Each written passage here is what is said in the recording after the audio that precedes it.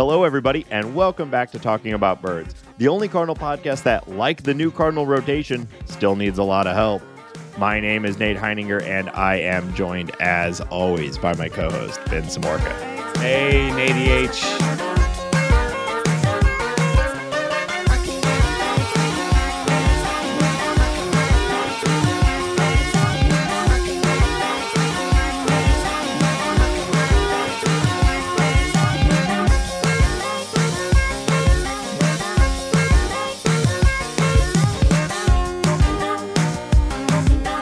If you have an idea for the opening bit, tweet us at Talk About Birds. Hambone, how you doing today? Have you received your issue of Japan GQ in the mail yet? I do kind of want to order an issue and get that put that on the shelf over here. I got a little Cardinals memorabilia shelf over here. I think that would be a nice addition. Also, like, what is that? Like it's like a maroon velour blazer with the black lapels that he's rocking on the cover. It's looking good. Looks very sharp. Yeah. What do you got on your memorabilia shelf? What's any interesting items there? So I have this old Stan Musial. It's a vinyl. It's a record. It's Stan Musial teaching hitting. Cool. And it's it's a vinyl, so it's like 40 something minutes of Stan Musial just talking about the art of hitting. I have a Women in Baseball. It's kind of like a graphic novel. That's more just general baseball. I'm looking at it right now. I have some art that friends and family have given me. I'm looking at a Nolan Arenado bobblehead. I have some other Cardinals bobbleheads that I can't see from the angle right here.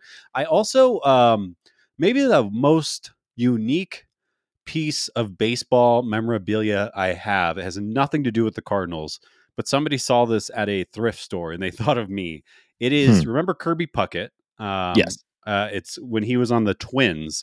It is a rubber duck that has Kirby Puckett's face and it's wearing a Twins jersey, and it makes absolutely no sense, but I have a Kirby Puckett rubber duck. You think someone saw, like, that's a stupid duck? That makes me think of Ben. Oh, it also is baseball related. Kirby Puckett's cool. Kirby Puckett is cool. Yeah. But yeah, I think like when you're a people like us, if it's like a birthday or Christmas or general gift and they don't know what to get me, they default to baseball. So I have, I'm pointing at the room, but there's just baseball crap all around me. That's how I am, but with pizza shit. People have gotten me stuff for Christmas and for birthdays for like quite a while now, because I've gotten into making my own pies at home from scratch, and so I've just become like, get them a pizza peel. Like right, that. as very average aging mid 30s white men age, they just kind of their entire personality dwindles down to baseball, pizza. I've been told that World War II is like probably right behind me as far as my interest. You got to pick your favorite war. Yeah, your whole personality just kind of gets reduced to that, and we're headed there. We're very exciting. Yeah, I've never been a big like memorabilia guy. I'm not much of a collector, but what's funny is doing our stupid card shark game has had me buying packs of baseball cards, and that was something that I was into as a kid. Actually, more basketball cards than baseball cards as a kid. I've got my collection near me of over 300 Shaquille O'Neal basketball cards. That is, I like to joke, is my retirement plan. But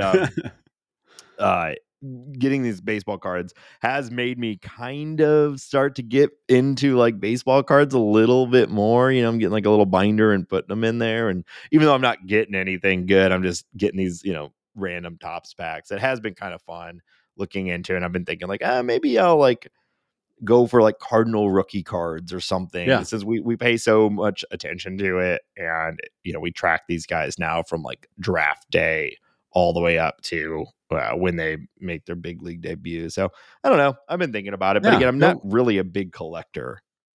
Yeah, I think it's just fun, like little conversation pieces, and when I like that.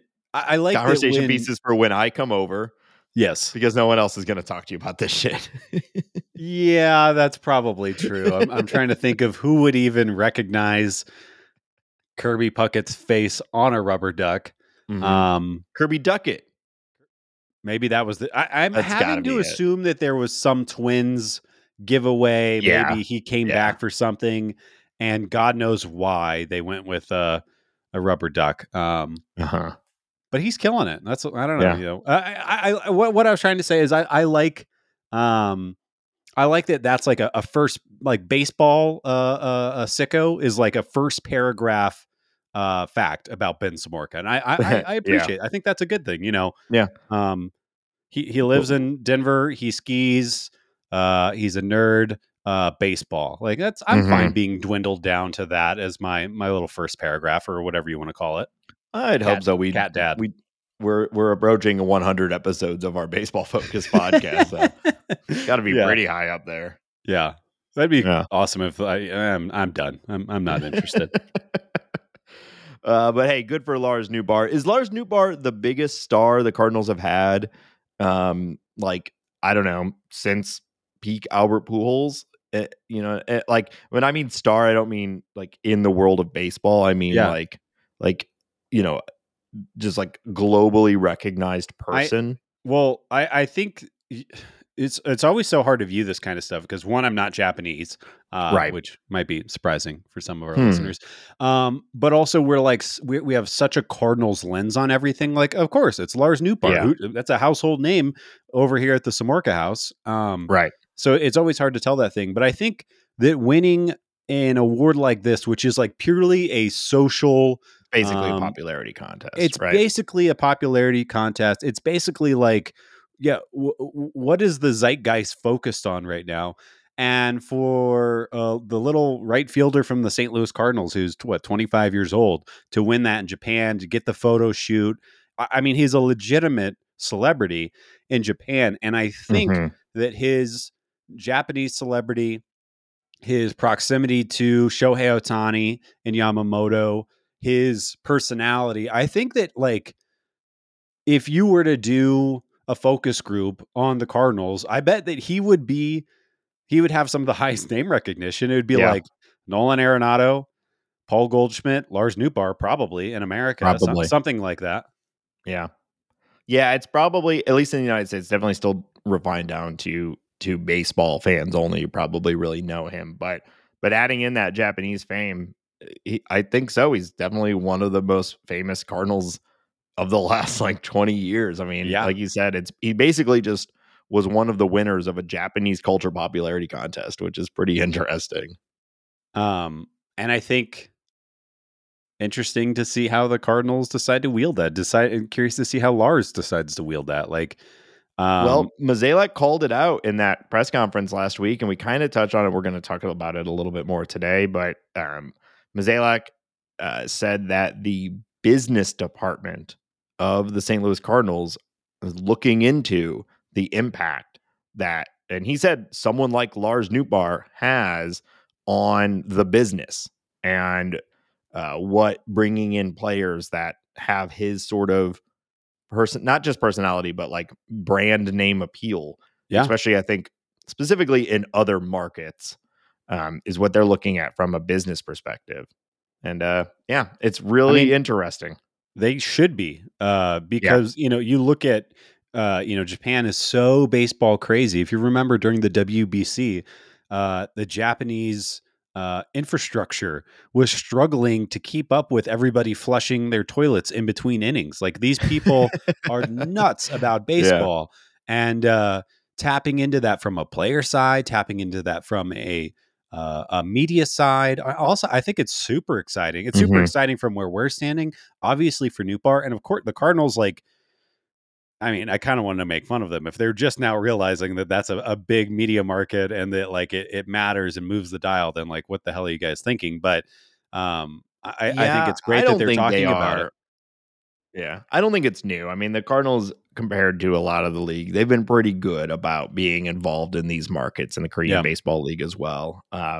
So I don't think it's brand new, but what I think my read on what Mazalek was saying is is basically the business is looking at, would it be worthwhile for us to do a budget breaking style contract for a player that we wouldn't normally do because the value is outsized what you would normally expect from just signing like a United States star at that same price, where you kind of already know what it's going to do for your market value and whatnot. Right. But, you know, we're circling it, but I think he, you know, Yamamoto. Yeah, basically Derek Gould said as well that they're talking about Yamamoto.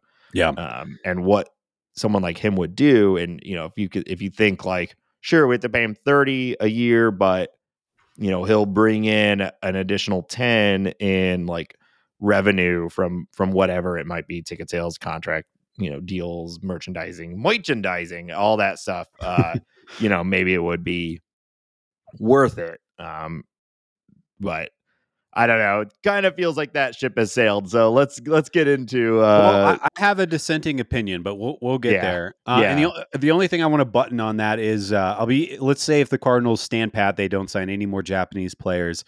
It is the way it is. Be very curious to see, like, is there a Japanese contingent that's following around Newt throughout this year? Like, has he tipped the scales where he's that big of a deal? But we'll find out. Maybe in spring training. Yeah, I suspect there'll be at least some degree of it. That's not uncommon for other Japanese stars in the United States Baseball League to have media. Maybe not every day, every game, but I would imagine bigger series and whatnot. There'll be some Japanese journalists and whatnot following Nootbaar around. Yeah, kind of fun.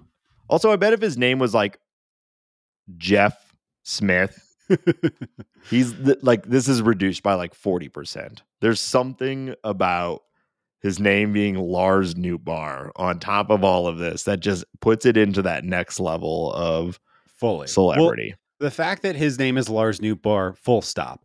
The fact that his name is Lars Nootbaar and he is half Japanese and went and played for Team Japan, Team Samurai, with the most like Norwegian, Netherlands sounding name Dutch, of all time. It's Lars Nootbaar, Japanese hero. It's incredible. It is. I mean, the fact that he's even a successful baseball player with that name is all I need. But and hey, you know, if I'll just throw we'll stop it. But Roki Sasaki, he's also out there looming. Maybe they're gathering all their horses for next year when he becomes available. But gathering our horses, classic saying. Did people not say that? What do you say there? I don't know. Circling the wagons? Is that better? Sure, yeah. But that's not really relevant either. But I like gathering their horses. We're moving forward with the Cardinals are gathering their horses. Yeah, get your horses together. Yeah, we got to get our horses together for Suzuki. Shout out Mr. Ed. Yeah. Wow. Nice ref too. Shout out Mr. Ed. Yes. Crushed it. Yeah. What are there any other famous horses? Seabiscuit. People like him. I think he's dead. The horse. Who'd the Lone Ranger ride? Was that another? That's another very relevant. I'm trying to think. What did Gandalf ride? Gray Strider or shit.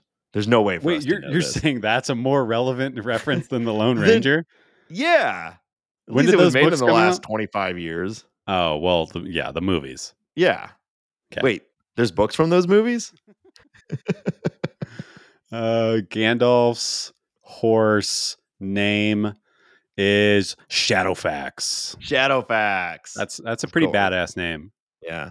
And Viggo Mortensen, he like famously bought his horse from the filming of that movie. I thought you were going to tell the story about him breaking his toe, and I was going to tell you to shut the hell up. I don't care. Also, the namesake of one of my favorite a D&D character in our campaign, Vorgo Meatenson. Great name. Just taking the opportunity I get to say Vorgo Meatenson. That's good. I like that. If you can think of a more famous horse, tweet us at talk about more birds. Hashtag. Holy of shit. course it's a horse. All right. Of course it's a horse. That's good. Uh-huh. All right, let's Horse the get band. back. Yeah. Band of horses. Band of horses, famous Wow. horse. Bring back famous horses. You know what I'm saying? This election cycle, I want you to be focused on one thing. You know, our mutual grandpa used to always say, a movie's not good unless it has a horse in it. It's funny you bring that up. I was just telling Mary about how he would qualify his work being done to an adequate level if it looked good from the back of a galloping horse. I say it all the time. Yeah. I did Well, a kind of shitty job on a wall patch the other day, and I said, couldn't see it from a galloping horse. live our lives by that. He also would say close enough for government work, which is another good one. That is good. All right, let's talk about the big news. We're like 20 minutes into the episode. Yeah, we had real news, and you're talking about horses and Gandalf and geez. The people wanted to hear that. All right, so I mean, arguably the biggest, maybe not by dollar amount, which is kind of hilarious, but one of the biggest signings the Cardinals have ever made in free agency. Sonny Gray is now a member of the St. Louis Cardinals. Wow. 3-year, $75 million guaranteed. We've been learning a lot of contract details over the last day or two. I definitely want to dig into that. But before we get into like the specifics and the nitty gritty of the contract and what that means and you know where he sort of fits into the budget and all that, just want to talk about like Sonny Gray, the pitcher. You know, this is a guy that, like, I think from day one, everyone has been saying this is the most obvious Cardinal target. You know, where he fits in and who else they would sign is really the big question. But like Sonny Gray has been identified by virtually everyone that he makes the most sense for the Cardinals. And here we are. Lo and behold, it happened. The Cardinals I think have Sonny Gray. when the offseason first started, we were kind of like, let's just assume Sonny Gray is going to be on the Cardinals at some point. Yeah. It just makes too much sense. Of course, there are other teams that are interested in making it work with him, but it just made so much sense. And then we learn that he wants to be here, which makes sense. He's a Tennessee kid. He grew up in Tennessee, went to school in Tennessee, obviously in the region. So yeah, I mean, a perfect fit makes all the sense. Yeah.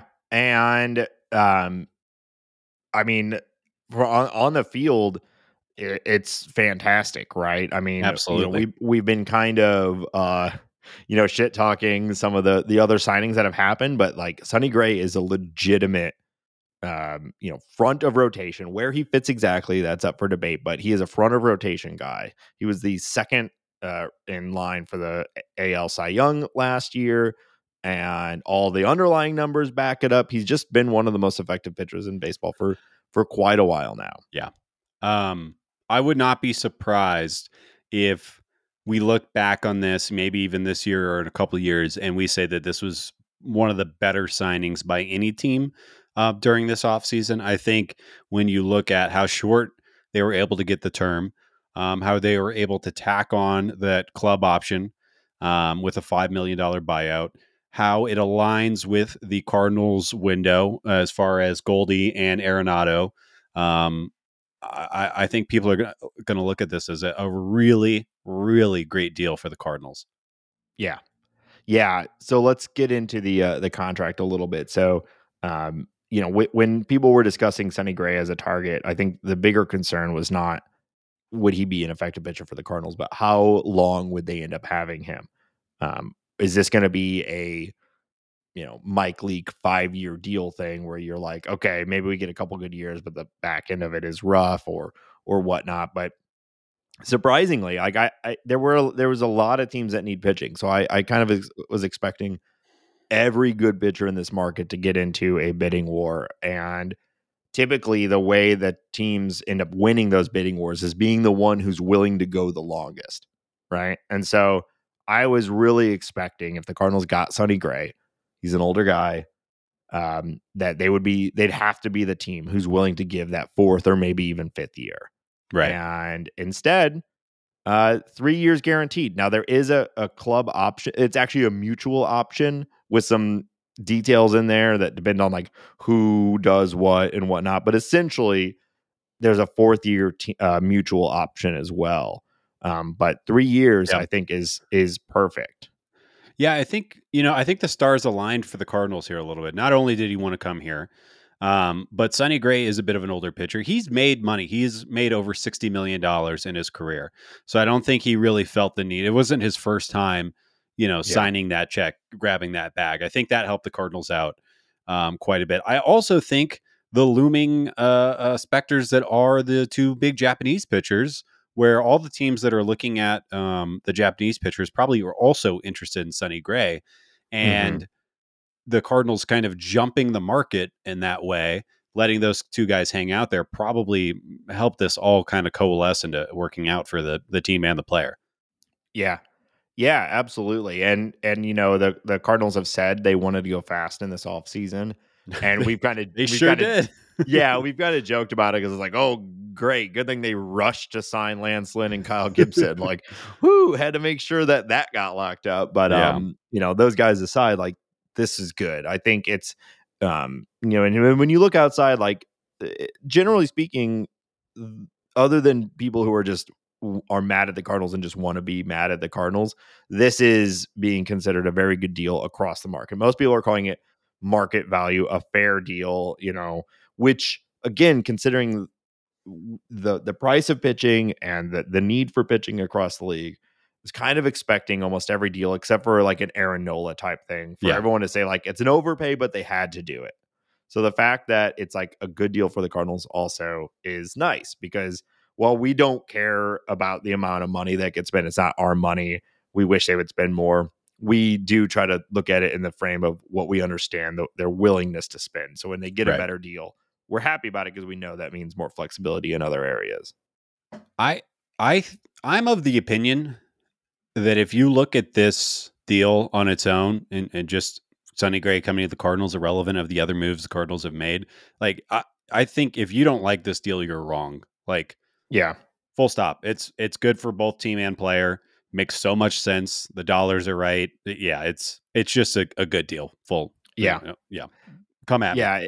Yeah. I mean, I agree. Like, what more do we like? I know we want more, and we're going to talk about that in a minute, but like, they have to go out and acquire good pitching. Yeah. Lynn and Gibson are a thing that they it's almost a need, but like we wanted the Cardinals to go out and get good pitching. Yeah. And this is one of the best guys available on the market, and we got him at a good deal. So I'm excited about it. Now, I still have my feelings about the broader scope Yeah. of the season, which we're going to talk about, and like what this means for them and what the team will look like if this is it. But like both in a vacuum and outside of that vacuum, like I'm super excited about this signing, and it's arguably one of the highest talent free agents that the Cardinals have gone out and got in a competitive free agent Yeah. market that we've seen in like a long time, maybe since Matt Holliday, right? Fully agree. And I think to dive into Sonny Gray, the pitcher, a little bit more, I think is also really exciting because you see the five WAR, you see the second place Cy Young finish, but I think what you also see, like since Sonny Gray came into the league, he's been a elite spinner of the baseball, Yeah. and that's true on all of his pitches. He's got great fast on his four seam.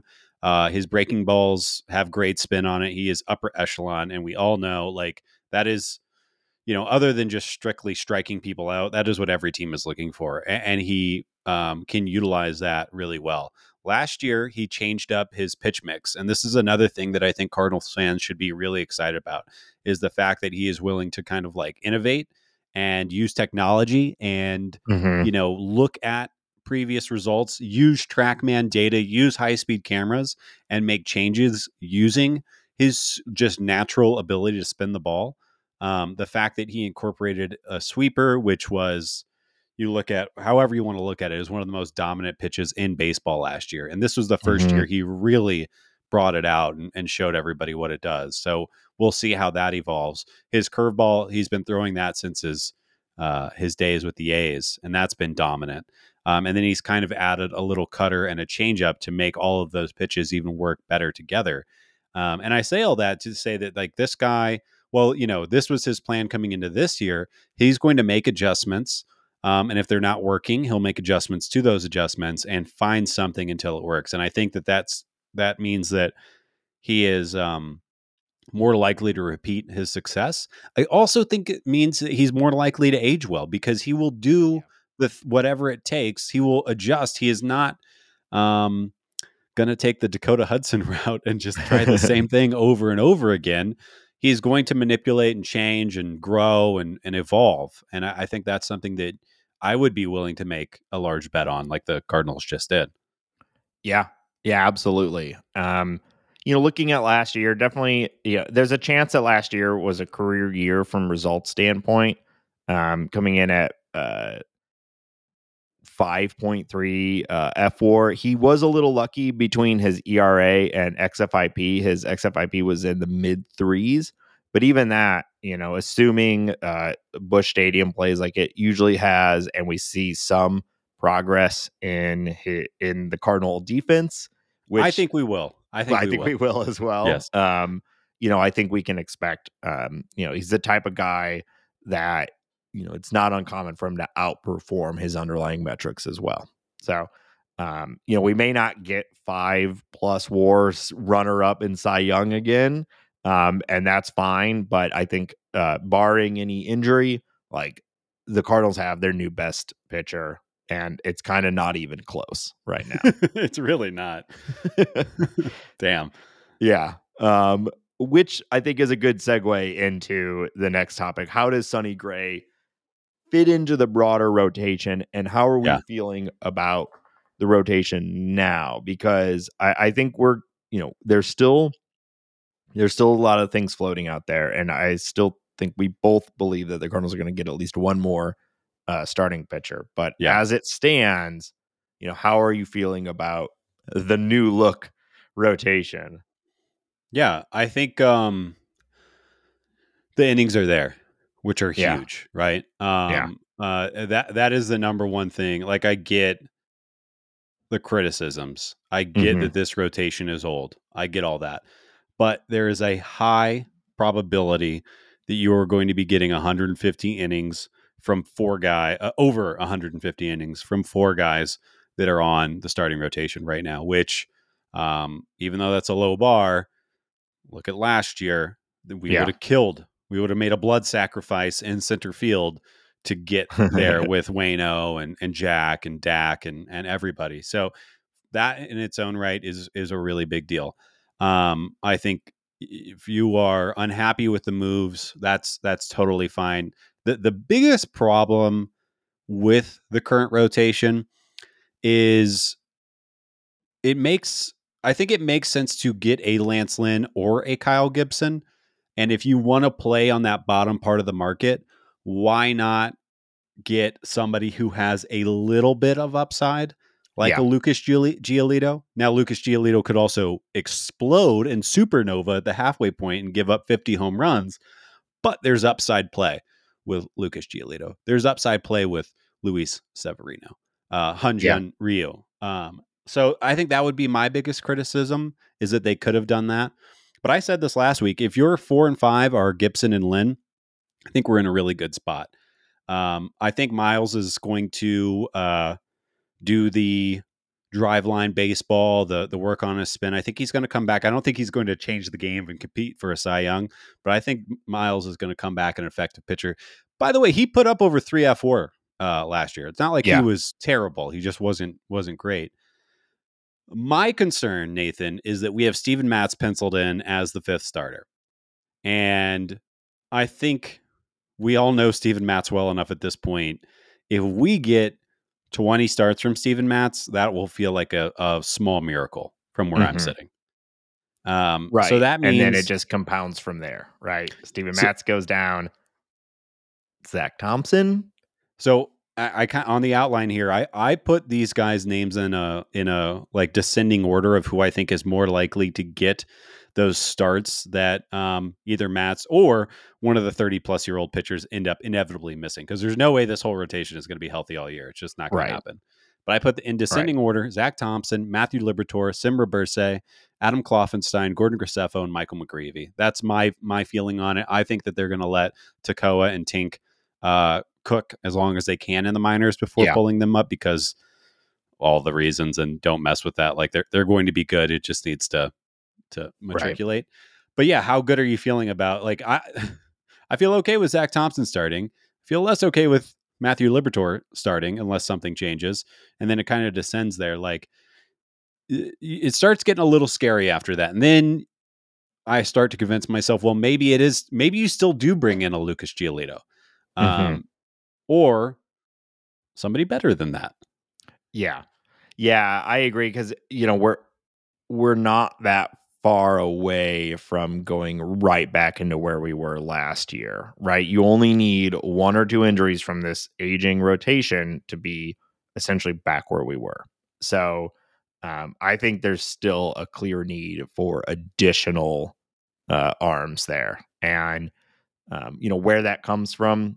Well, let's talk about it. I don't.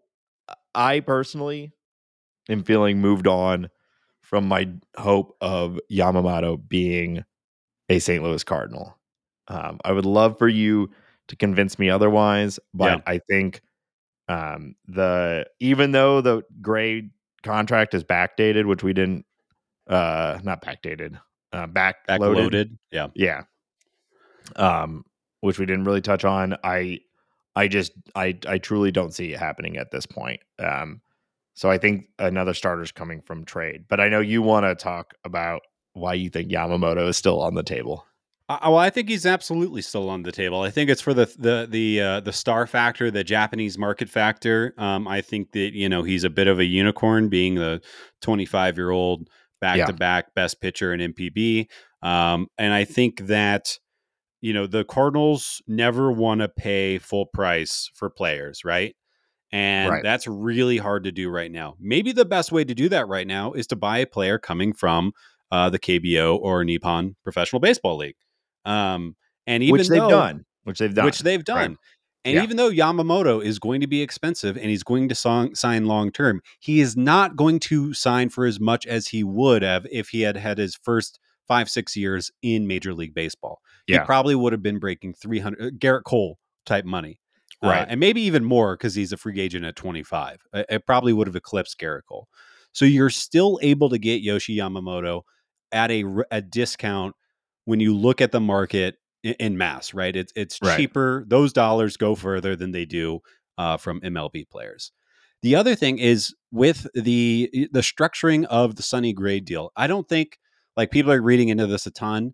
I think more what to read into that is that a Yamamoto deal could look very similar. You could guarantee him, let's say it's 8 years, 250 million, which is somewhere around what I think he's going to probably land at. Hmm. We'll see, exactly. But you could give him, maybe you give him a high AAV the first year, it goes discount.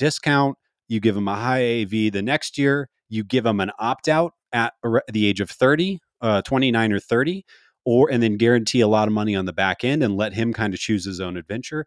You can get really, really creative with how you want to spread this money out, which is why I think the Cardinals should still be in play because they don't have a lot of guaranteed money. They have young players. This guy, like I said, he's kind of a unicorn. And you can get creative, whether it be the power of an opt out, the power of Lars Nootbaar, the power of being flexible with the way that money is getting doled out. I mean, for instance, this club option for Sonny Gray, that $5 million buyout, if they do the buyout, that $5 million is being paid out starting in 2027, $1 million every year. Like you can get Yeah. really creative with Yeah. how you spend this money, and Yamamoto still gets to say, "I had the biggest deal ever coming from Right. Right. NPB." So that's why I think the Cardinals and Cardinals fans should still consider ourselves in it until he signs, because Mo and Co will get creative. We all know that, especially if you can spread that money out and you're starting to talk about paying people in 2027, 8, 9, Hmm. like that money's we inherently less valuable than the money we're Yeah. spending today. So, Well, with inflation, oh my goodness, don't even get me started over here. what the So hell? I don't know. Did I convince you? You convinced me why they should still be involved, and I don't disagree at all. My only this the pessimistic side of me Yeah. is that I don't think we've ever seen that degree of creativity and willingness from the St. Louis Cardinals. And so Agreed. it would be completely outside of their character, of which we have now, 15 years, 15 to 20 years of examples of how like the current version of running the Cardinals. They've never done that before. And even last year when they said we might have to get a little uncomfortable, what that became was signing Wilson Contreras to a 17.5 million. Like we've just never seen that before. And so Yeah. I want that, of course. And yeah, like, they by structuring Sonny Gray's contract the way it is, they're buying themselves like an unexpected, they basically have like 20, 25 maybe left for this year in what we were anticipating, which is a big hole. Like that's another star player can fit in that spot, right? And yeah, like Goldie's out after this year, assuming no new contract, and there's just a lot of money coming off the books, and you could see how And it would work. where's the star power after Goldie leaves? Yeah, Arenado, and hopefully Yeah, Jordan Walker, and hopefully hopefully. Mason Wynn, but Yeah, they'll be on cheap contracts still at that point. exactly. So I Yeah, think, and that's really what, do I think it's likely? No. Can the right. Cardinals do it? Absolutely, they can do it. There is no mathematical or money reason why the Cardinals should be out on Yamamoto. It's just, can they step up? Can they, Yeah. can they, if the deciding factor is giving him that opt out at the fourth or fifth year, I think the Cardinals should absolutely do it. Hell yeah. I mean, do an opt out at 3, like whatever you got to do. Like they are with, especially with this Sonny Gray signing. They're projecting an attempt and an intent to compete in these upcoming 3 years, which makes a lot of sense. They try to compete every year, but like you're not doing this if you're not really trying to win in the next few years. Right. And so yeah, like I liked the backdating. Damn it, what backlogging? Why can't Backload. backloading? Why can't I Jesus. remember this? Oh my god, the backloading of the contract. The thing that I really liked about it, even though it is kind of standard Cardinal play, they love doing this stuff. Yeah. Is that like it does signal to me they want to win this year, because Yeah. that is really prioritizing 2024. By allowing you to have more payroll flexibility for this upcoming year. I really like that. I like that symboling and whatnot. I'm just be surprised if it all gets dumped into something like this, or we know that they also they said it in a recent interview that like they like to go into the year a little below budget so that they have some flexibility to add Right. on during the trade deadline or whatever you may need. Like, this reserving some budget because of the backloading. It could be a symbol of like, hey, we're getting ready to spin big. It could also just be exactly what the Cardinals always do, and Yeah. they're going to end up with around the same budget, and they just wanted that space Yeah. so DeWitt can get another California mansion or whatever. And everything that I said about Yamamoto could also be true about Jordan Montgomery. Yeah. I don't think I don't think that door is closed. Mm-hmm. Marcus Stroman, who I know you and I aren't super high on, that door could still potentially be open. I've heard Mike Clevenger's name. Now, I'm Yeah. not arguing for many of those names. I do think Jordan Montgomery reunion would be great. And I wonder if the Cardinals could have any type of discount because maybe he enjoyed his time here a little bit. I don't know. Maybe he'd love to be like a 1-2 of Jordan Montgomery and Sonny Gray. Feel pretty good about that. Yeah. Feel better about Yeah. Yamamoto.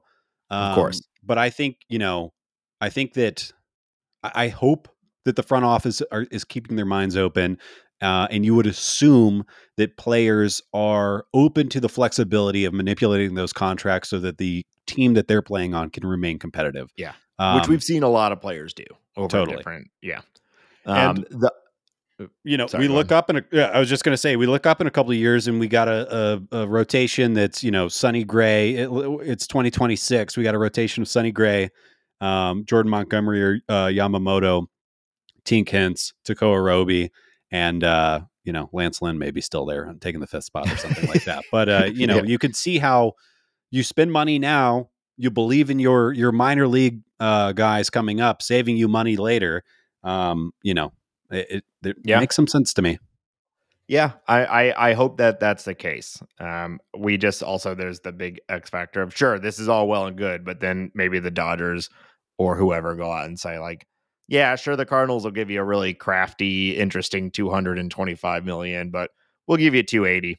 Do you Come play for us. do you It's like, think well, fuck. do you think the Dodgers would sign Otani and Yamamoto?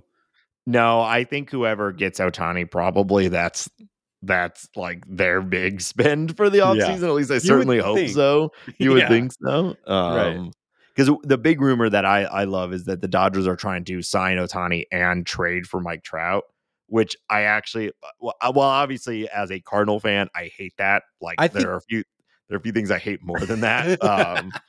The only one I hate more than that is the Cubs doing that. yeah. But like as a baseball fan and as someone who wants Otani and Trout to have just a modicum of success in their career outside of individual performance, I am I like that, Yeah. But the idea of like a Betts, Freeman, Otani, Trout, I what like I hate it.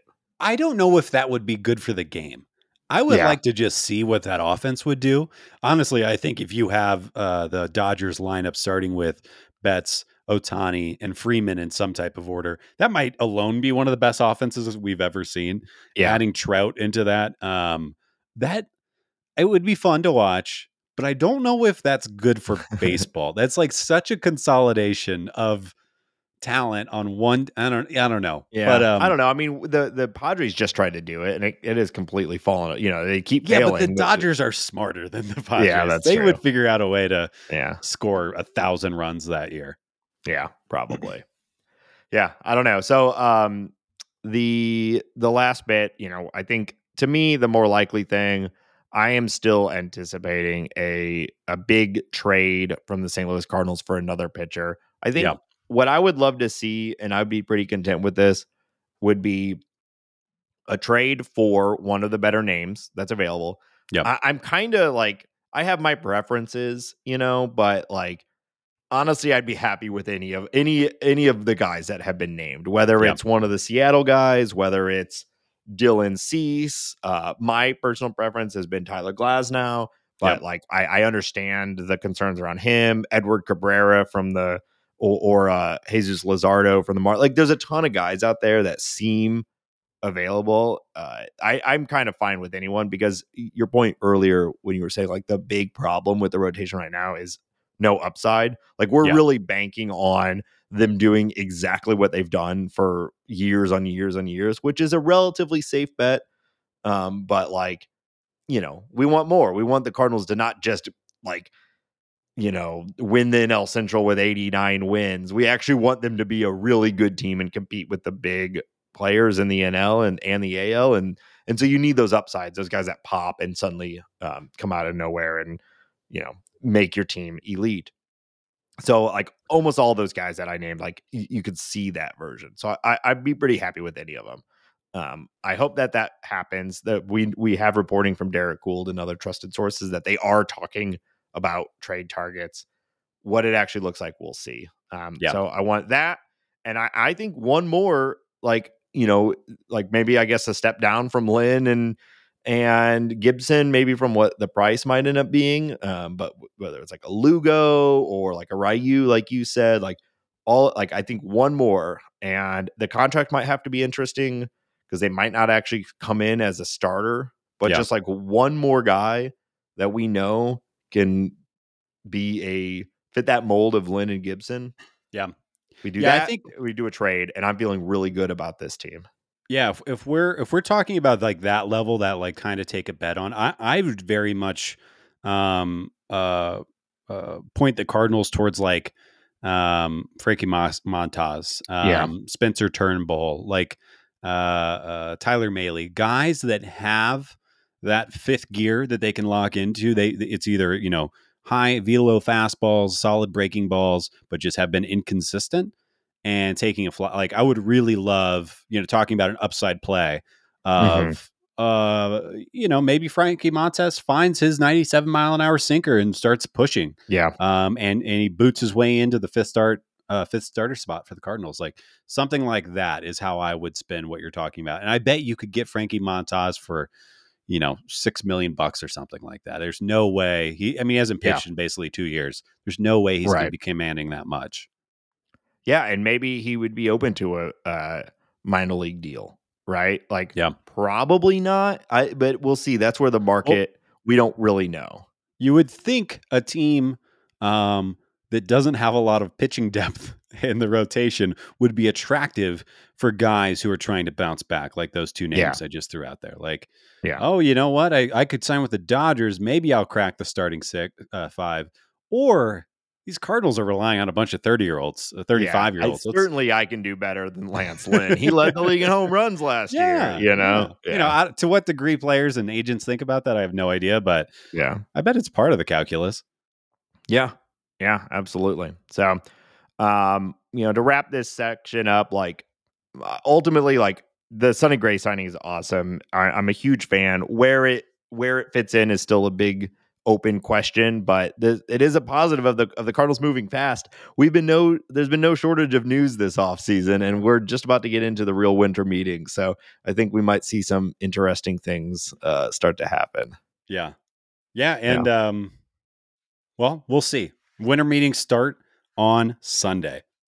As long as all these old men don't get norovirus again. And oh, God. all right. Well, we've got a little exercise we want to do at the Hall of Fame, and we're going to talk about some of the other news from around the league. But before we do, as always, we want to remind our listeners that this show is supported on Patreon by listeners just like you. If you've enjoyed this show and you might and want to show your appreciation for the time and effort that Ben and I put to bring this show to you every single week, all off season and all season, consider joining our Patreon, patreon.com/talkingaboutbirds. Patrons of any level get access to our private Discord server. It's the Bird Score. Tweet. We're having a great time in there. It's a great place to go and talk to other Cardinal fans, listeners of the show, and get away from the noise of all the chaos that is all of the different social media platforms. And right now, that is increasingly difficult to navigate.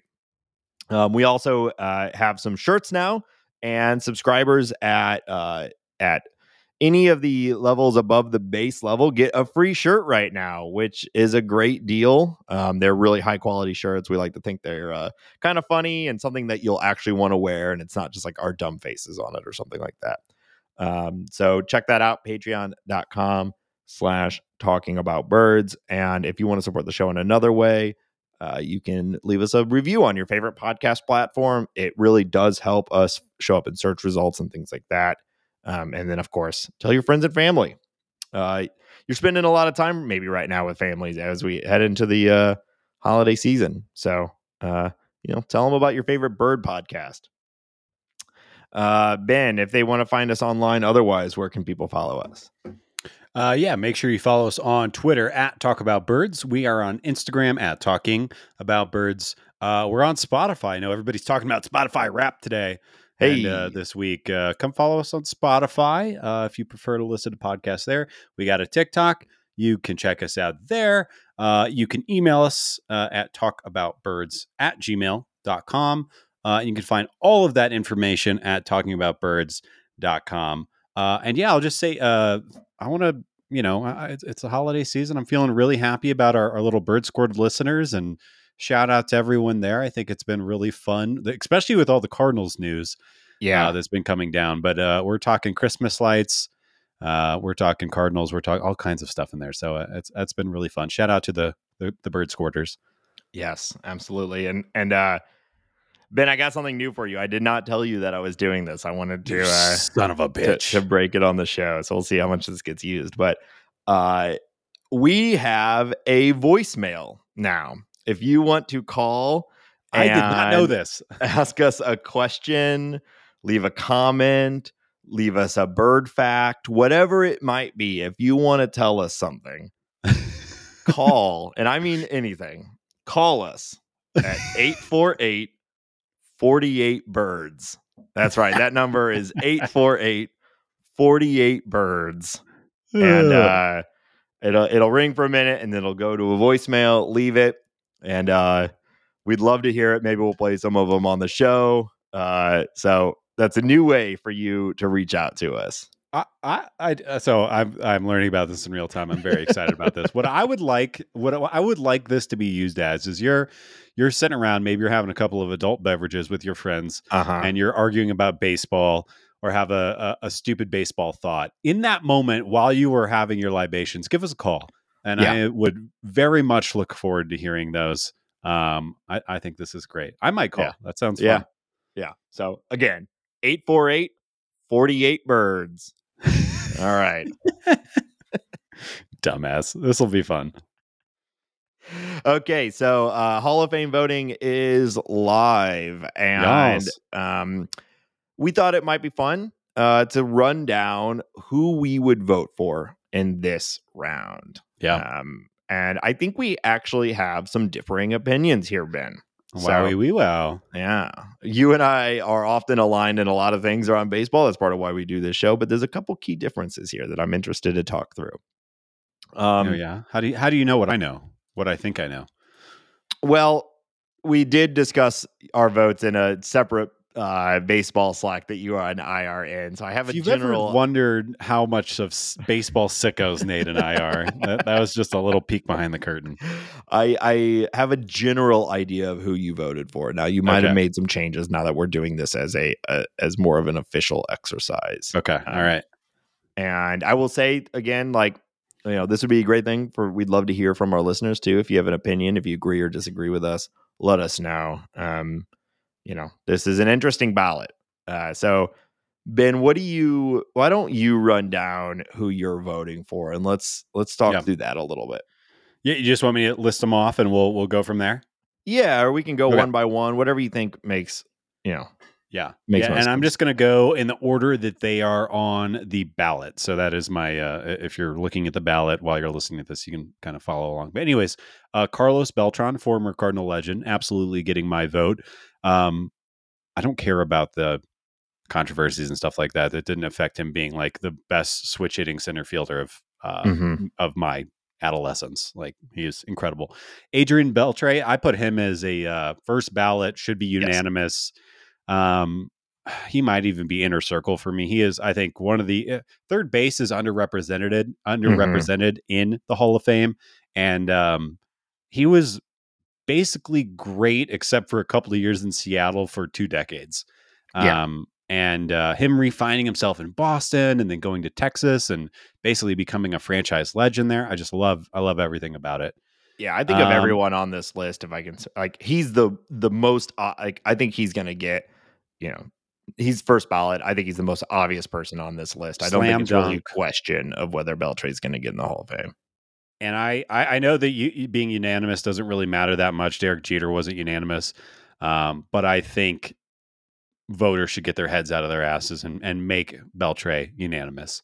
Well, that's a whole Especially, other discussion. yeah, That yeah, stuff drives me crazy, and I don't yeah, want to blow up our exercise right now with that, but holy shit. Like, yeah. all right, anyway, go on. Then I'm going down to Todd Helton. Todd Helton, Mhm. 100% getting my vote. Not only am I a part-time Rockies fan, but look at the numbers. I don't care about the Coors Field effect.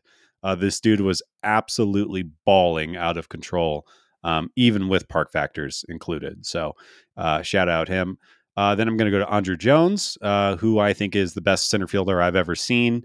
By the way, he was able to hit 50 home runs. I mean, he accrued like 60 something WAR from his age 20 to 30, like just absolutely out of control.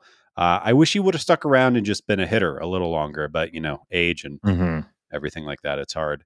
I am then going to go to Manny Ramirez. Come at me. I think he should be in the Hall of Fame. A-Rod also should be in the Hall of Fame. And then let's see, Chase Utley, I will also vote for, and Billy Wagner to round out my ballot. Chase Utley, I think, is massively underrated. I Mhm. know if you go look at the baseball card, I know some of the accruable numbers aren't there, but he was an MVP level player in my eyes for a decade, and was doing that at second base. Was doing that when the Phillies were super fun and winning World Series and having all that fun. Then kind of being old man Chase with the Dodgers. I love his career, and Billy Wagner. I think that you could accuse me of talking out of both sides of my face with voting for Billy Wagner and not K-Rod, Francisco Rodriguez. But I think Billy Wagner's, his longevity, and I think his kind of, he was the way that I remember Billy Wagner. I mean, he's that guy that threw the fastest fastball of all time when he came up. He was that guy that was absolutely throwing gas. He really never had a bad season. He racked up saves like crazy. And I don't know, there's the kind of not the first flamethrower, but the first guy to be throwing 101, 102 Yeah. when he came up. And I think, I don't know, I think important to the game. So that's my ballot. I think Okay. I'm well. I'll let you talk because I'm curious to see where we are not aligned. Yeah, and I think like before starting, like I think you and I are both like I'm not a small hall guy.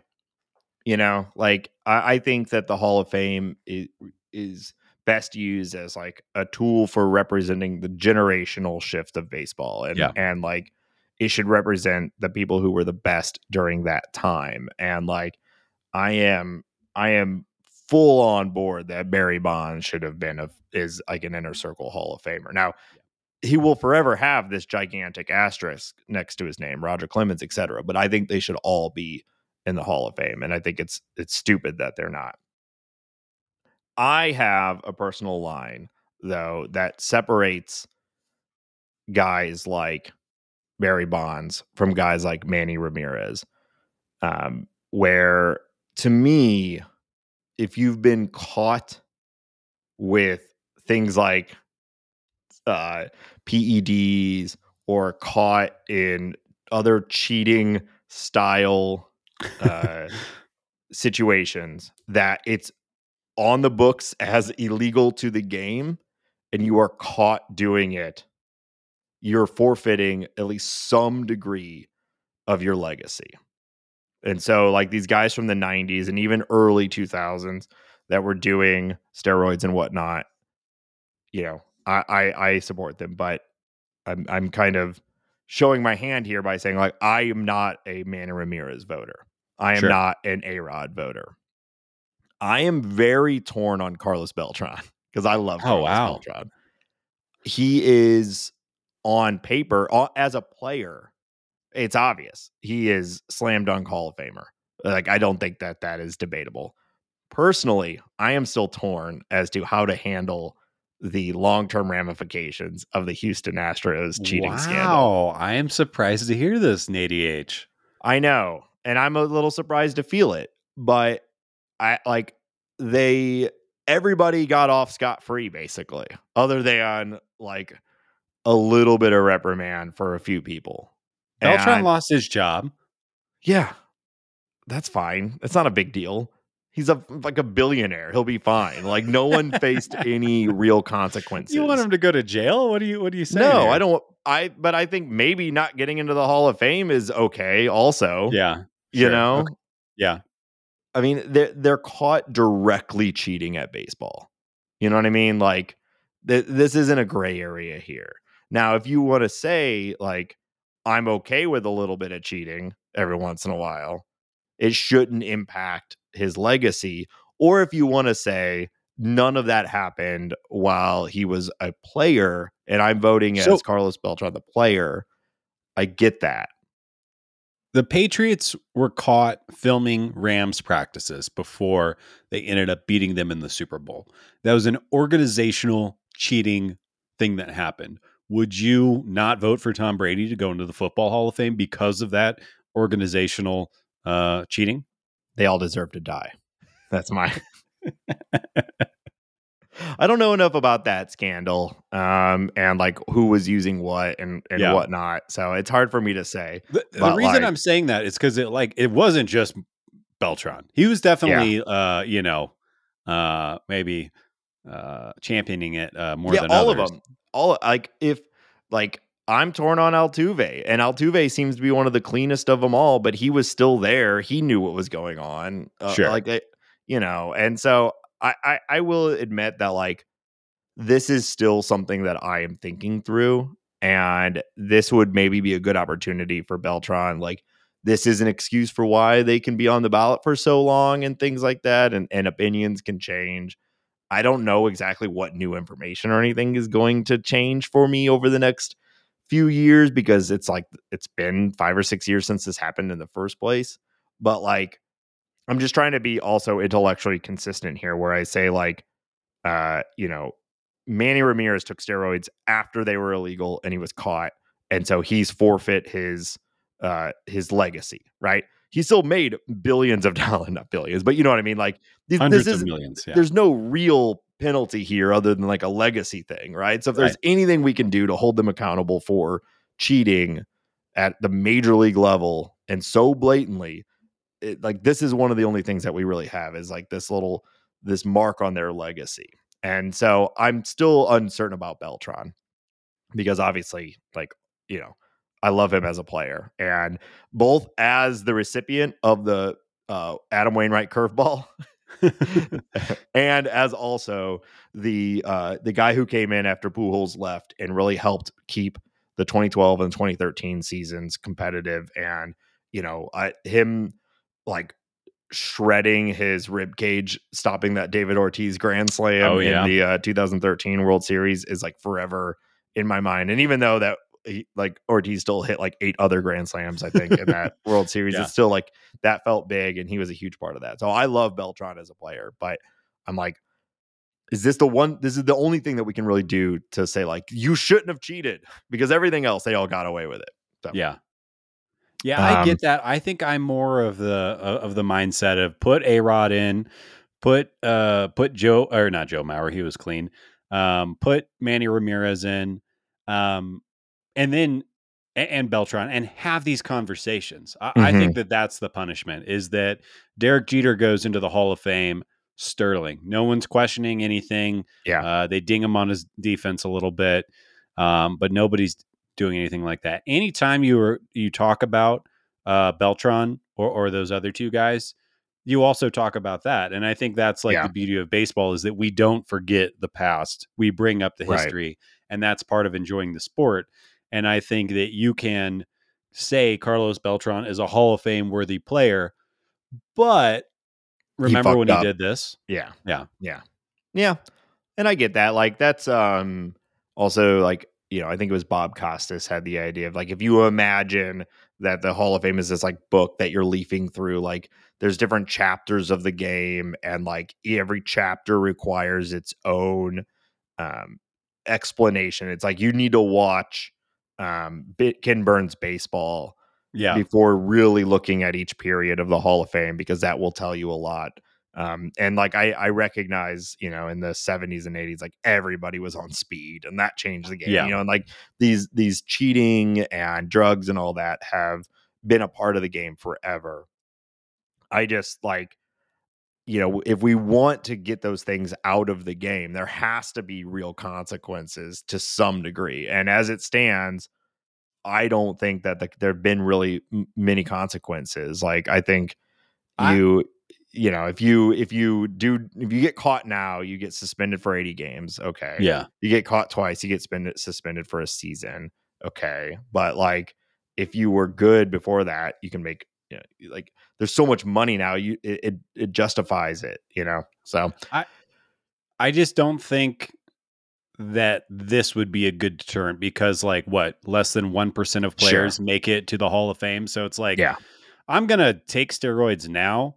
And if they're talking about the Hall of Fame, like I'll worry about that in I'll 20 worry years. about that later. Yeah, Yeah. it's a Like, good problem to have, right? right, Yeah, right. I get what you're saying, but I don't think it's a realistic deterrent. And I don't know. Like, I put A-Rod in the same camp as Barry Bonds. Like, he's one of the best to ever do it, and steroids absolutely helped. But he was 20 years old and one of the best players in the hmm, league. Shortstop, power, speed, everything. Like, he was just great right away. Now I don't know. Like, I don't have the history of his steroid usage, on top of mind, but maybe he was well, cheating from the very beginning. yeah, I don't know, but he is definitely admitted and failed test past it being made illegal in the game. So, Well, he's like, like an evangelist at this point. He's like, yeah, "Don't take steroids for this reasons. totally. My body, blah blah Yeah. blah." Like Yeah. he And I is can respect fully, that, yeah, you yeah, know. I can respect that. I would also But like to like, point out, I do not like A-Rod the person. no, he sucks. He sucks. Yeah. But like to me, that feels like an easy line to draw. Like, don't do steroids. If you do, and you also happen to be in the Hall of Fame contention, like that, it's like betting on baseball. It's just a rule that has a lot of ramifications, and that's one of them. So, Do you think, because we're basically talking about like tarnishing reputation, right? Do mhm. you think what has happened to Barry Bonds, Mark McGuire, Roger Clemens, Sammy Sosa, the list is long, Manny Ramirez, do you think their names being drugged through the mud by the media and people like us and whatever over the past 15 years is offering as a deterrent for players? Or do you think that I think they don't yes, care? but it's very on such an individual level, right? Yeah. Like there are players who come into the league with their head firmly like attached to the history of the game and the legacy of the game, and that matters to them.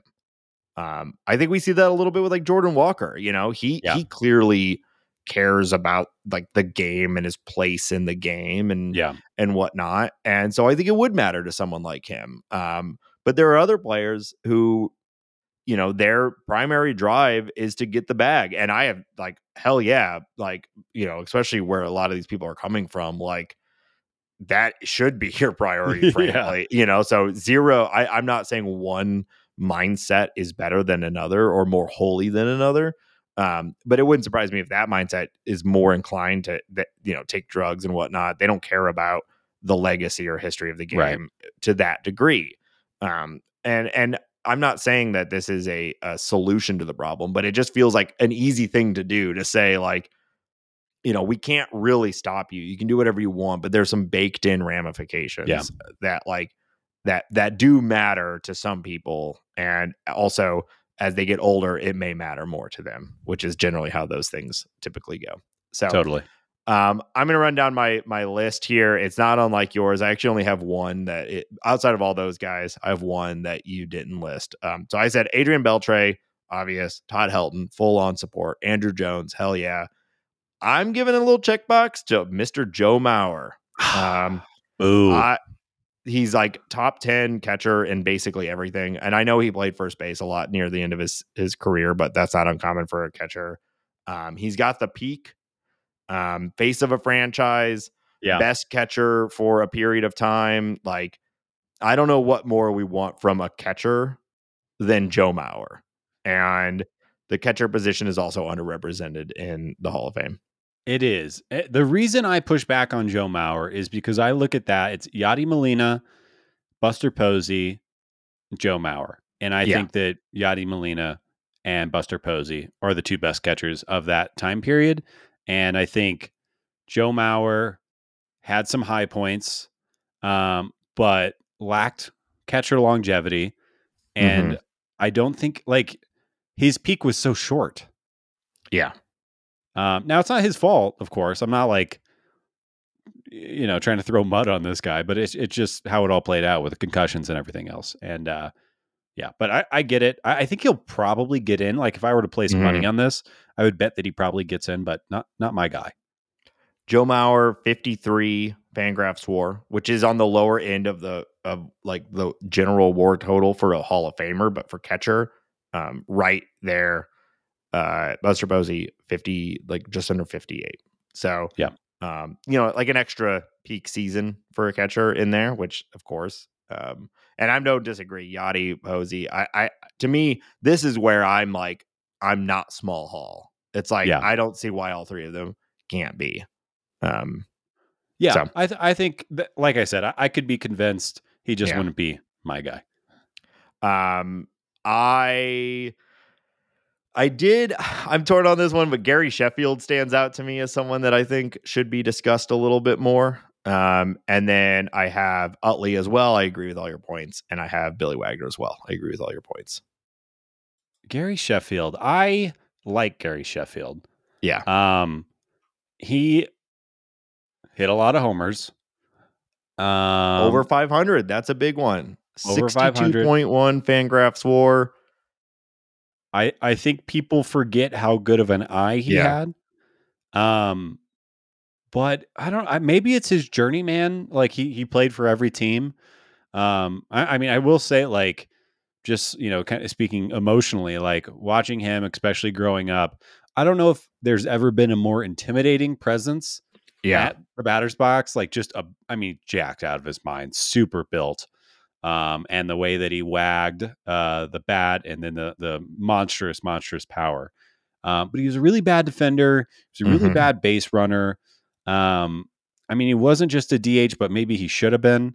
Uh, again, a player. I wouldn't be surprised. I think the 500 home runs is cool, but not a guy that's not getting my vote. Yeah. I was I've gone back and forth on Gary Sheffield. I think he's got the numbers, but there is something about the Hall of Fame. You do want that zazz, you know, Yeah.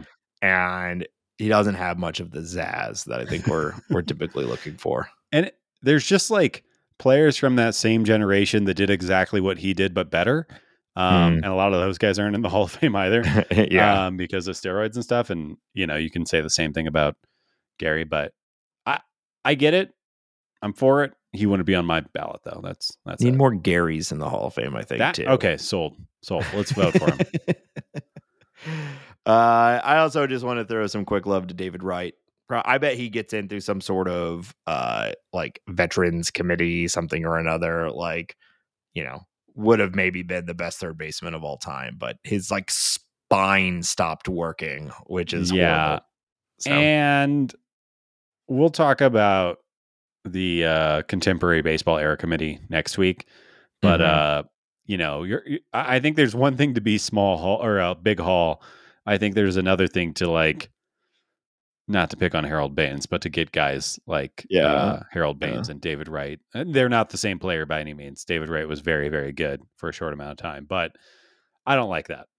yeah. You got to be healthy and productive, and it sucks that David Wright wasn't. Um, but that's kind of part of the game. David Wright, 51.2 WAR in only 6,872 plate appearances, Yeah. whereas Gary Sheffield was he had like 11,000 plate appearances and only 10 more WAR than David Wright. Yeah. So David Wright healthy again. He's probably in the conversation for. Oh, But and I mean, my like, just thinking about him now, my like all these replays of him making these amazing plays at third base and yeah, clutch hits, and yeah, I mean, he was the man. yeah. I agree with you. Like part of the Hall of Fame is making it the full career, and so, but there's another way to honor him Yeah, than like, I'd love Wainwright to be a Hall of Famer. I'd love Chris Carpenter to be a Hall of yeah, Famer. But you got to be healthy. yep.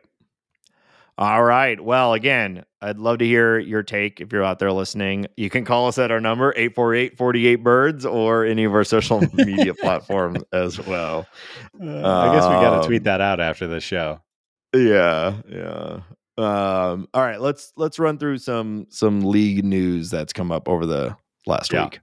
All right, not too much. The Cardinals kind of filled up the headlines over the past couple of Uh-huh. weeks, but there are some other moves that happened today. Right before we got on mic, the Reds have made their first significant signing of the offseason.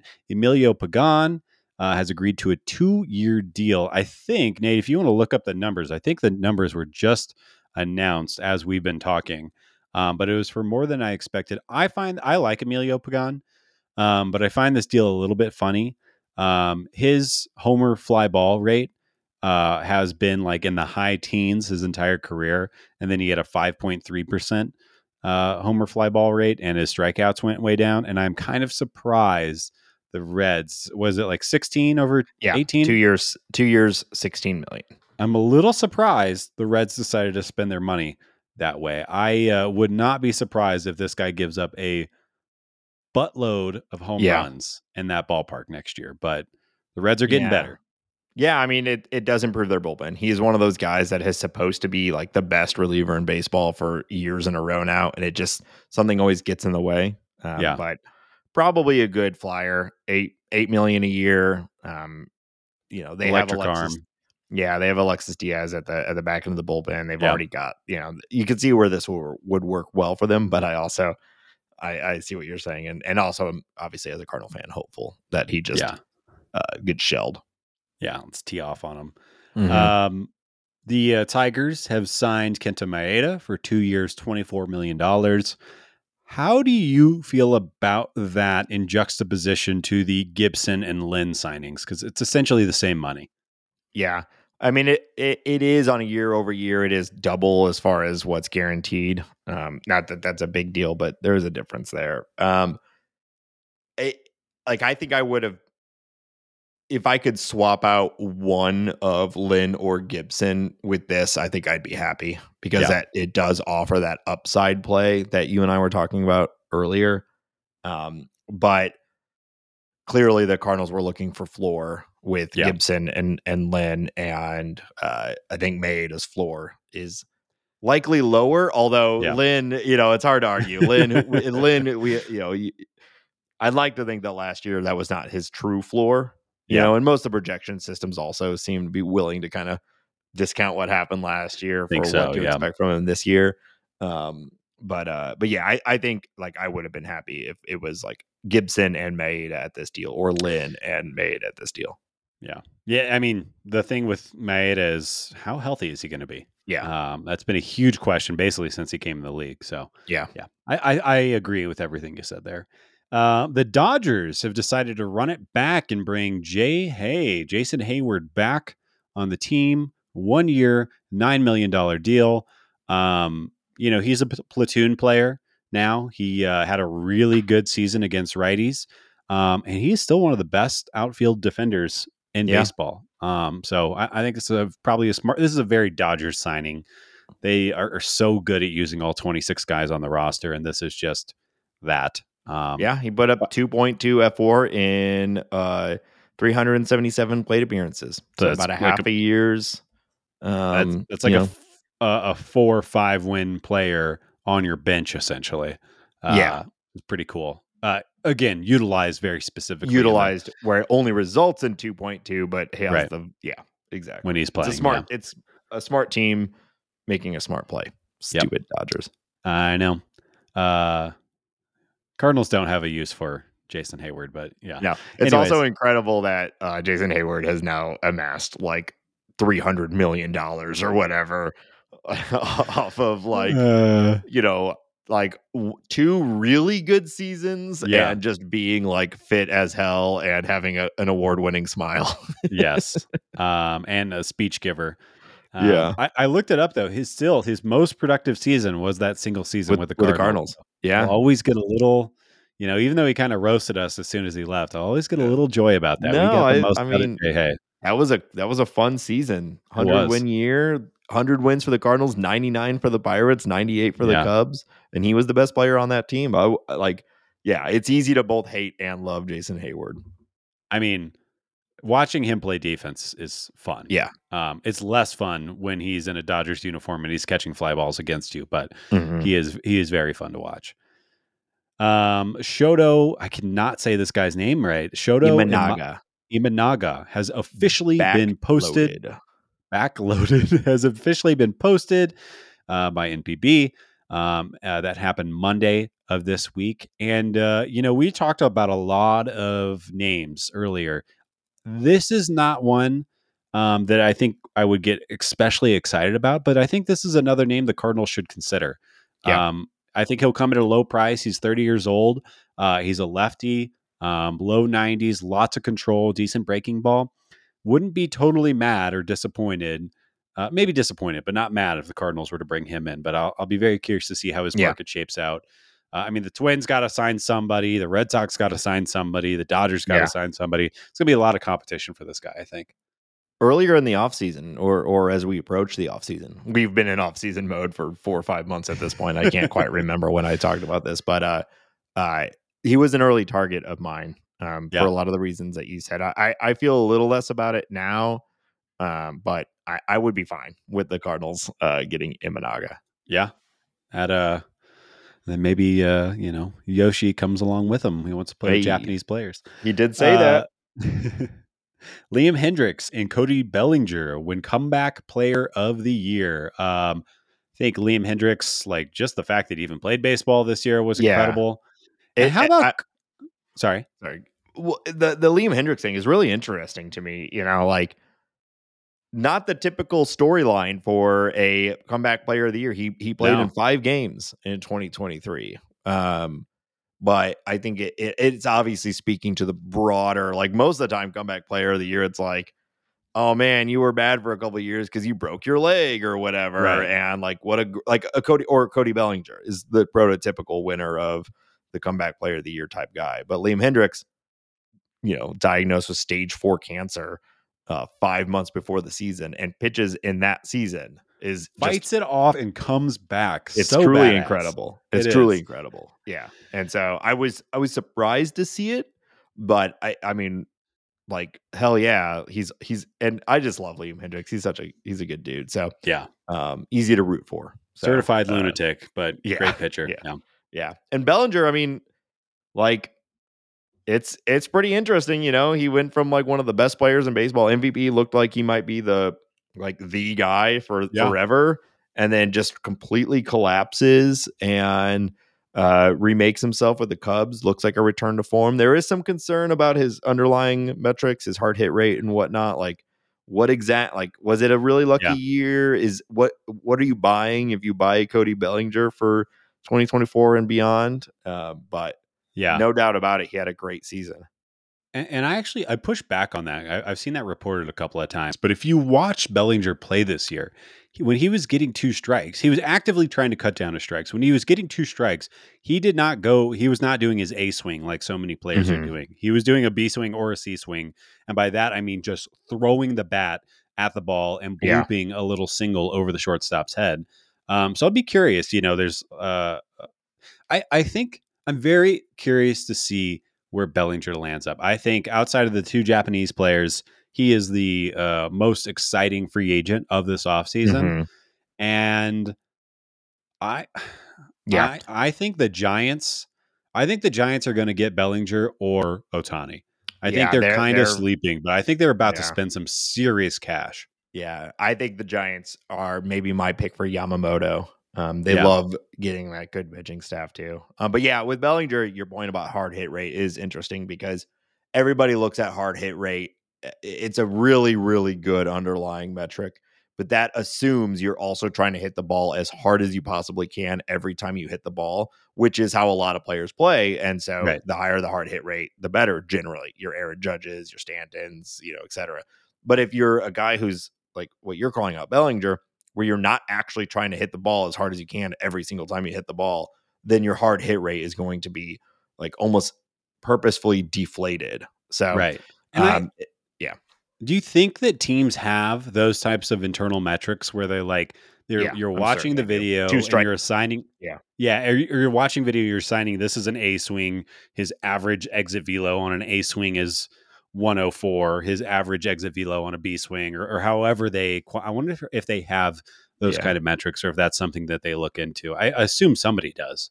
I would imagine that'd be pretty easy to filter off of just hard hit rate on each count, because that would usually give you the, that number that would at least be a starting point that you're looking for. What's their hard hit rate on 2 strikes, so on.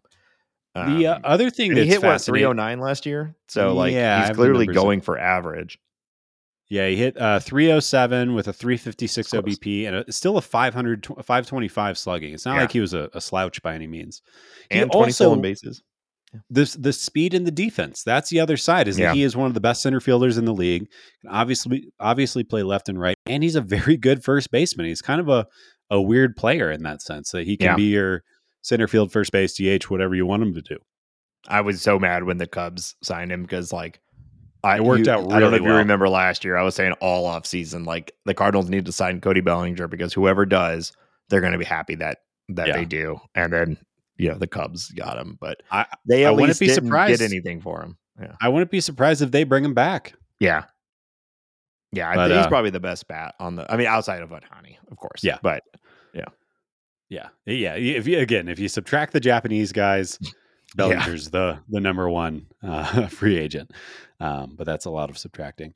All right. Already mentioned the winter meetings are starting on Sunday. So next episode, I'm sure is going to be hot and Too Fast and Too Furious. We'll see what Wow. happens there. Mi Final familia. Coronas. Final bit of news: a new baseball team for Oakland is launching. The Oakland Ballers will play in the Pioneer League, giving East Bay fans a team to root for after the A's leave. It's almost like people in Oakland want baseball. Yep. I love it too Uh, because it's the Oakland Bees. yeah. Yeah. And that's all I got for league news. I hope that they sell out every game and the Athletics nobody buys tickets to. I hope that there are 0 people in attendance, and the Ballers sell out every single game. I agree. I think we expressed this last week or the week previous. The future of the Oakland A's is extremely worrisome for me. And I say that because of just like general health of the game. I could give a shit about Fisher and his prospects and that. But having a dead franchise, which is where the A's feel like they're headed, is not good. No, I don't like this. no, not great. What is, like, they have some interesting young guys, so maybe, there's still guys like, it's that challenging thing where like everybody on the field is still going to be trying to win. All the coaches, all the managers, they're playing for their career. They're just not supported from the front office. Right. And there were some interesting players who popped up last year that like could help make them reasonable, but like who's watching and who cares right now? And that has to have a deflating impact on like a team's vibe and just willingness to try to win. So And I don't like, know. how long is Shea Langoliers going to be an A? Yeah. How long is Ryan Noda, Zach Geloff, Zach Tyler Geloff. Soderstrom? How long Yeah. are these guys going to be A's? Yeah, because the moment they get good, they're probably going to try to trade them, right? So, well, as long as they're not expensive. If they're good and cheap, they'll let them Sure. stay. But the minute they hit like arbitration and their pay hits 7 figures, it's like, all right, get them out. I'd love if any of our listeners have historical context for this. I'd love to be corrected, but like in the modern game, in the post dead ball era, has there ever been a franchise that is this dead of a fish flopping on the shore? Like, well, there's even talk like in 2025, they're not going to have a stadium, so they're just going to bounce around from like other minor league stadiums and things. So it's it's rough. Joke. Absolutely stupid. Yeah. Well, All right. speaking of stadiums, let's move on. Himbo and I got a game for you. After you and I have been talking a little bit about stadiums between this conversation, I know you're traveling to Seattle. We were talking about the stadium out there. And as we get further and further into the offseason, the more and more I start to miss baseball. And I just think about how nice it is to be at a stadium and enjoy a live game. And so I started thinking, like, what is the best stadium in baseball? And fortunately, you can imagine there's plenty of lists out there, and we're going to see if you can guess what is the perceived best stadium in baseball, or the top 5 stadiums in baseball, in another edition of Who Charted. This is Who Charted Stadium Edition. So I have this article. Agree with this jackass. Yeah. Part of the fun of these games is that it's just your opinion against this other person's opinion. So, okay. Right. So this is from USA Today. Okay. And it's all 30 MLB stadiums ranked 2023 edition. This was written by Andrew Joseph. Okay. And this is their criteria. They say, using the same, yes, subjective criteria of general atmosphere, design, location, amenities, food, and character, we've arrived at an updated rankings of MLB ballparks to get ready for the 2023 baseball season. Sorry. So this is going into 2023. They've ranked all 30. I want to see how many of the top 5 you can get, but of course I've got them all here. So we'll see where they land. Okay. So I'm going to go. I feel really good about the top 3, assuming this guy has a, brain. I'm going to say Fenway is number 1. I'm going to say Wrigley. You just want to go all 5? I'm just going to do my first 3, and then and we'll see. I'm gonna shoot my shot because I feel confident in this. Wrigley, number 2, and Dodger Stadium Chavez Ravine, number 3. Okay. So you are getting 2 correct and 1 wrong. Wow. Coming in at number 3 on this list, Wrigley Field. Okay. And number 5 on this list, Oh my. Dodger Stadium. Fenway's not in the top 5? Fenway is number 7. This guy is an idiot. Absolute idiot. Wow. And the Dodgers number 5. Yep. Okay. Well, let's see. Another stadium that is well regarded. Unfortunately, I have not been to this stadium. Let's go with the O's out in Baltimore. I'm forgetting the name of the park all of a sudden. Camden. My cat just turned a toy on upstairs, and I thought a ghost was living or creeping on us. Normal thought. The cat toy has this little tiny button, and it makes a thing shake around. I guess our cat learned how to turn it on.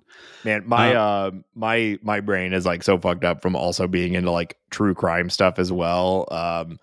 I was in my living room the other day and I started hearing like a flute playing, and this was like 11:30 at night or something like that. I'm like playing Spider-Man or whatever, and I started hearing a flute playing, and my first thought was like, "Oh fuck, it's someone who's like here to kill me," and their calling card is like they play a flute as they enter into your house to kill you.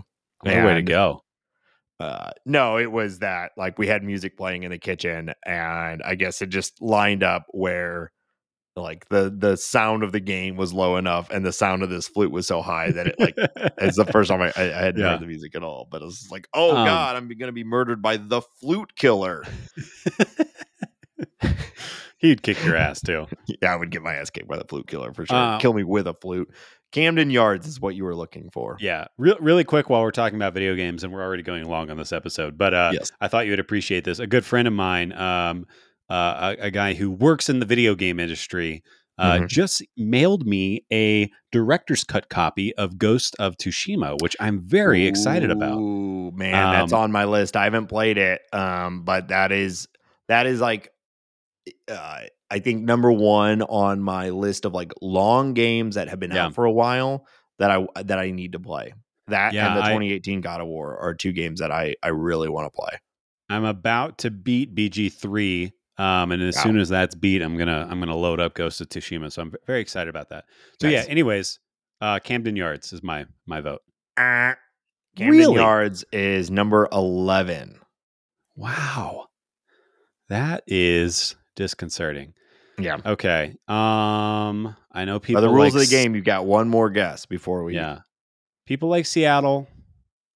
People like San Francisco. Coors Field, great ballpark. I've said that many times. St. Louis, great ballpark. I'm trying to figure out what this dumb idiot is, what their rubric is. Atlanta's new, which is, I think, inherently less sexy, just by the very nature. I will go Pittsburgh also. I got 1 vote. So I'm 1 vote. I'm stuck between Seattle, Pittsburgh, and Giants. I will say the Giants. Give me AT&T. All right, you got number 2, Oracle Park. Okay. Oracle Park now. Yeah. I always think of it as AT&T as well, but okay.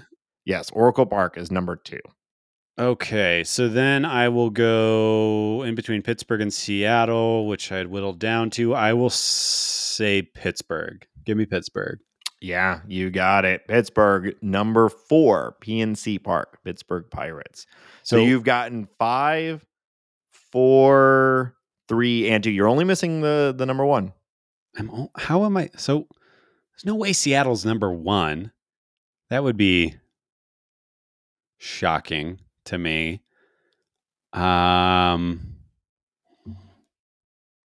Nate takes a drink of water. He's giving me nothing over here. Philadelphia. It can't be Philadelphia. It cannot be Toronto. If it's the Yankees, I will never do this show again. Cleveland. Please be Yankees. Please be Yankees. NL Central kind of has some stinkers as far as parks are concerned. In my opinion, although I like the Royals Stadium, they should keep it. Um, I mean, I guess I got to go with my logic. I'll go with Seattle. I really don't. That can't be number one though. Yeah. Fine, whatever. I'll say it. Yeah. They have Seattle Mariners T-Mobile Park at number 9. Okay. All right, so you got the 5-4-3-2, and finally number 1, Petco Park, Are San you Diego kidding me? Padres. What? Because of the Western Supply building or whatever? I don't know. I'll read the blurb. We really shouldn't be surprised at this point because Petco Park truly is the perfect ballpark. It's embedded right in the heart of downtown San Diego with the skyline basically on top of you. There's a community park that leads right into the outfield concourse, making it a cool place to check out even on Oh, so non-game this guy days. doesn't like baseball. That's what I'm Petco hearing. Park has the best food and beer selection in baseball to go along with the top-notch location. And now that the Padres are among the most exciting teams in MLB, the game day atmosphere measures up with the stadium itself. Okay. So, The fact that Petco, Fenway is not in the top 5 is just yeah, completely makes this list a hunk of shit. But all right. yeah. Bush is number 13, by the way. Yeah. You can at least feel some satisfaction that he has Yankee Stadium as number 25. That's good. Right before Angels 26, Chase Field 27. That's Diamondbacks. Yeah. 28 is the White Sox Stadium. Yeah, that's a bad one. 29, Tropicana for the Rays. And then Oakland. probably no surprises here. Number Yeah. 30, Ring Central Coliseum, Yeah. Oakland A's. Where is where's Coors Field in that? I'm curious. Coors Field is actually number 6. Yeah. Right out of the top 5. I know I've said it before, and that nobody can action on this right now, but come out to Denver and see a game. Yeah. It really is a great ballpark. It is. I enjoy it so much. I've gone almost every year now for many years straight, and Yeah. it's always a blast. It's a great Meet me at the fast pitch game, bro. I'm this year or next year. Yeah. I guess it's like September of next year. Yeah. You got spring training's coming up here soon. I That's think we right. got 80 days, 80 something Yeah. days. Yep. All right. Well, yep, this one went long, but hey, we had good news to talk about. So thank you everybody for listening. As always, patreon.com/talkingaboutbirds. 848-48-birds. That's our phone number. What are the digits? If I don't know those. Do you know the digits off the top of your head? Do you have that available? Yeah, hold on just a second. It is 848-482-4737. All right. So yeah, if you're call us up. I cannot wait for this to go live. Yeah. So we'll be back next week as always. Hey, next week we should be having C70 join us. It's been a little while, so that'll be fun to have him back. And until next week, let's go Yamamoto. Yoshi.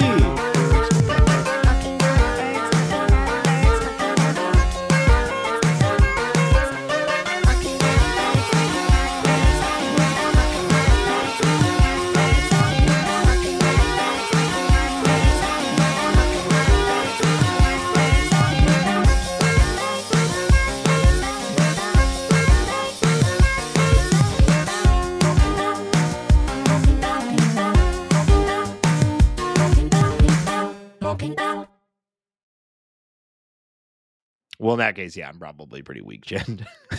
I suspect I'm easy to knock out. You got a big head though. I do have a that big might head, help you.